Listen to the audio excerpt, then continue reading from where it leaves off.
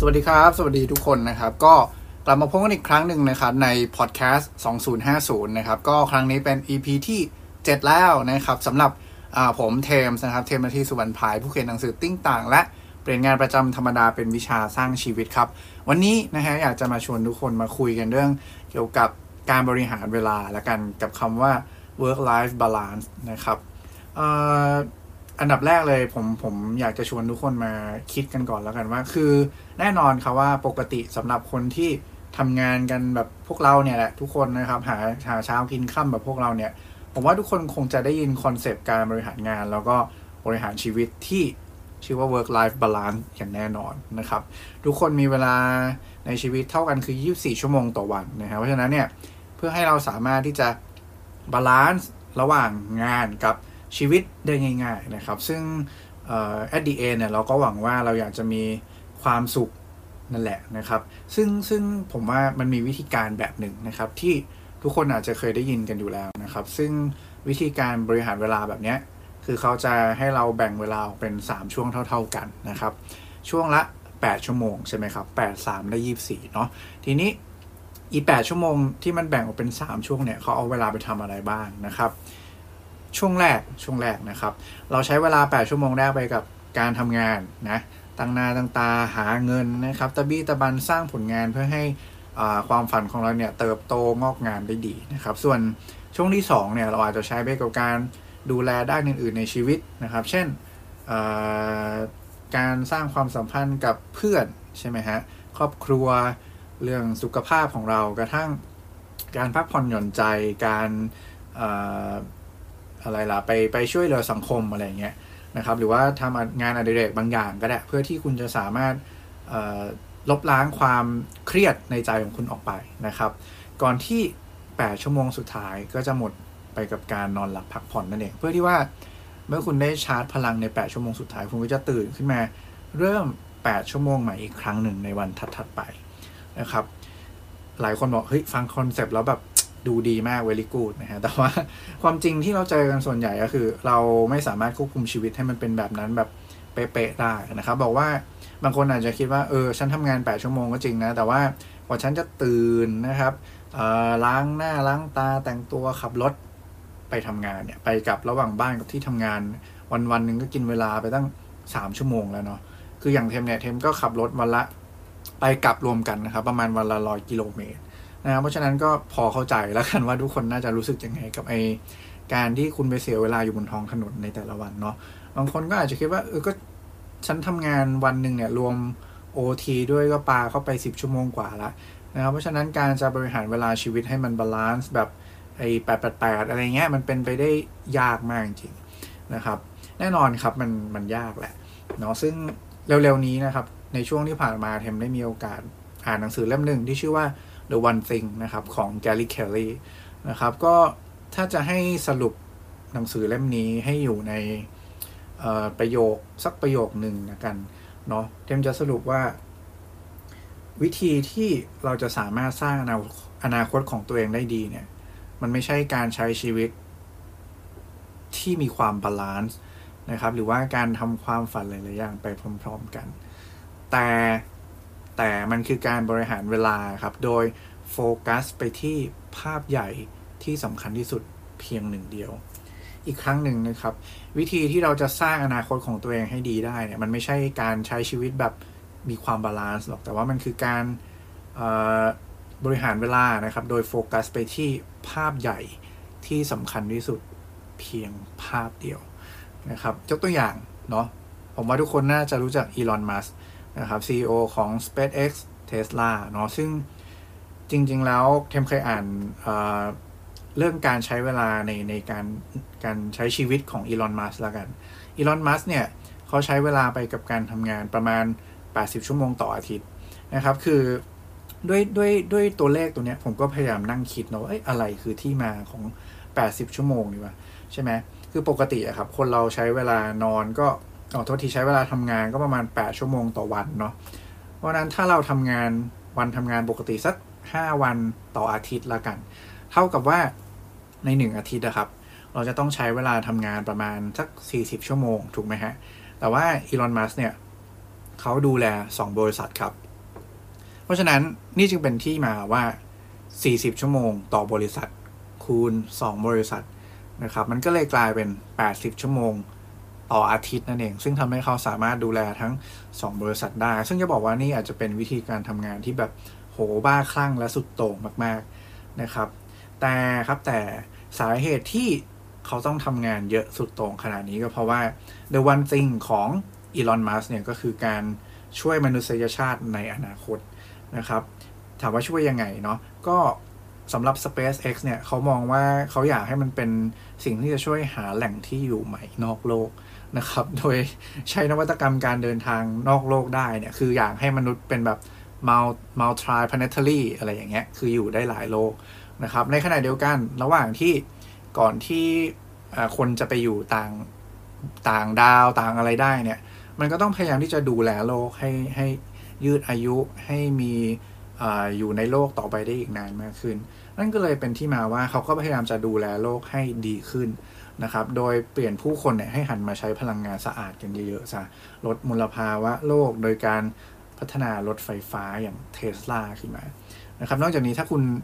เคยอ่านเจอนะหรือว่าคุณรู้จักอีลอน มัสก์คุณเคยฟังเรื่องอีลอน มัสก์เนี่ยคุณจะรู้ว่าอีลอน มัสก์เนี่ยก็จะมี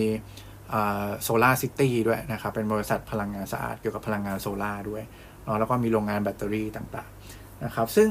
จากที่เล่ามาเนี่ยนะฮะวิธีการใช้เวลาของอีลอน มัสก์เนี่ยมันมีความห่างไกลกับคำว่า work life balance ไปแบบโหหลายช่วงตัวมากๆไกลมากจริงๆห่างไกลกันแบบคนละเรื่องเลยนะครับทีนี้ย้อนกลับมาที่ชีวิตของพวกเราเนาะผมอยากจะลองตั้งคำถามง่ายๆกับทุกคนดูแล้วกันอยากให้ทุกคนลองตอบคำถามนี้ในใจกันดูครับคำถามแรกมีใครที่อยากประสบความสำเร็จในชีวิตบ้างครับเนาะลองตอบในใจกันดูนะครับคำถามที่สองแล้วมีใครที่อยากจะดูแลคนที่คุณรักให้ดีได้บ้างครับผมเชื่อว่า100ทั้ง100ครับคงตอบว่าเฮ้ยอยากสิเนาะทีนี้ประเด็นที่อยากจะชวนคิดกันต่อคือว่าแล้วภาพความสำเร็จในชีวิตที่คุณต้องการมันเป็นแบบไหนครับ The One Thing ของคุณคืออะไรภาพของคุณคืออะไรนะครับเพราะฉะนั้นถ้าปราศจากสิ่งเหล่านี้ครับคุณจะไม่สามารถเรียงลำดับความสำคัญให้กับเรื่องต่างๆในชีวิตได้ครับคุณจะตอบตัวเองไม่ได้เลยว่าทำไมฉันต้องทำงานนานกว่า8ชั่วโมงต่อวันด้วยทำไมฉันต้องปฏิเสธการทำตามความต้องการของคนอื่นในบางครั้งทำไมฉันต้องเลือกทำสิ่งที่ยากกว่าหรือว่าลำบากกว่าเหนื่อยกว่าอย่างเงี้ยเพื่อสร้างอนาคตข้างหน้ามากกว่าการที่แบบเราก็มีความสุขกับในวันนี้มีความสุขแฮปปี้กับ today ในทุกๆวันอย่างเงี้ยครับผมว่าทุกคนอาจจะแบบมีเรื่องพวกเนี้ยนะครับอยู่ในความคิดของตัวเองอยู่แล้วเพราะฉะนั้นอยากให้ลองทำความเข้าใจกับคำว่า work life balance กันใหม่ดูนะครับมันอาจจะไม่ใช่ work life balance ในแบบเดิมๆก็ได้นะครับเพราะว่าจริงๆแล้วความบาลานซ์ที่ทำให้เราเติบโตก้าวหน้าเนี่ยมันไม่ได้เกิดจากการแบ่งเวลาให้เท่ากันในทุกๆด้านของชีวิตครับมันไม่เกี่ยวกับจำนวนชั่วโมงที่คุณใช้แต่มันเกี่ยวกับว่าการเลือกทำกิจกรรมที่ตอบโจทย์ลำดับความสำคัญของด้านในชีวิตที่คุณแบบวางไว้อย่างมีคุณภาพครับอีกครั้งหนึ่งนะครับความบาลานซ์ที่ทำให้คุณเติบโตไปข้างหน้าเนี่ยมันไม่ได้เกิดจากการแบ่งเวลาด้วยจำนวนชั่วโมงที่เท่ากันนะครับแต่ว่ามันเกิดจากการที่คุณเลือกทำกิจกรรม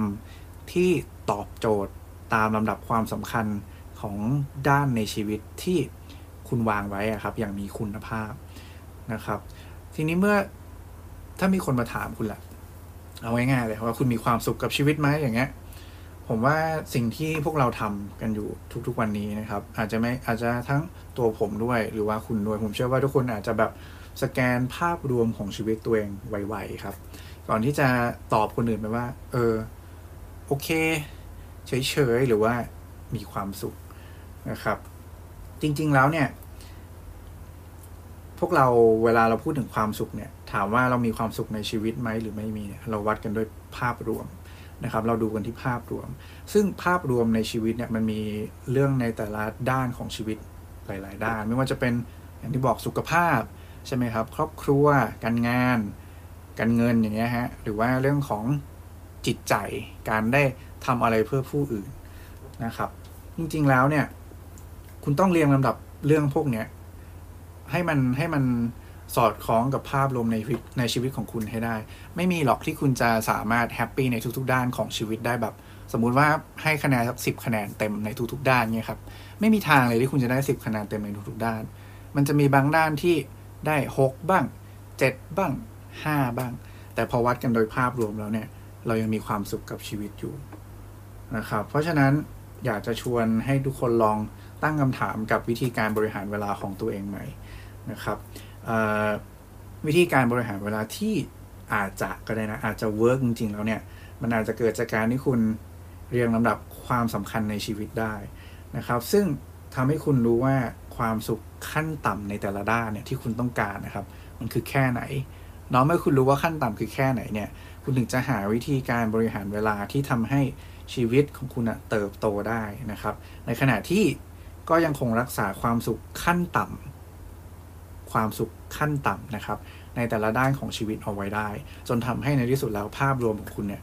คุณก็มีความสุขด้วยนั่นเองเพราะฉะนั้นกลับไปที่เรื่องเดิมผมว่าอาจจะไม่มีหรอกครับคำว่า work life balance คือถ้าอยากมีชีวิตที่มีความสุขตอบโจทย์คุณได้มากกว่าผมว่าใช้ชีวิตแบบ work right balance นะครับ right คือไม่มี work right balance นะถูกแล้วครับอย่าลืมว่ามันคือภาพรวมของชีวิตการที่คุณจะสร้างอะไรบางอย่างที่โดดเด่นขึ้นมาครับคำว่าการแบ่งพลังงานแบ่งเวลาไปทำในแต่ละสิ่งเนี่ยเท่ากันเนี่ยมันจะไม่ก่อให้เกิดผลลัพธ์ที่เด่นชัดในด้านใดเลยเพราะฉะนั้น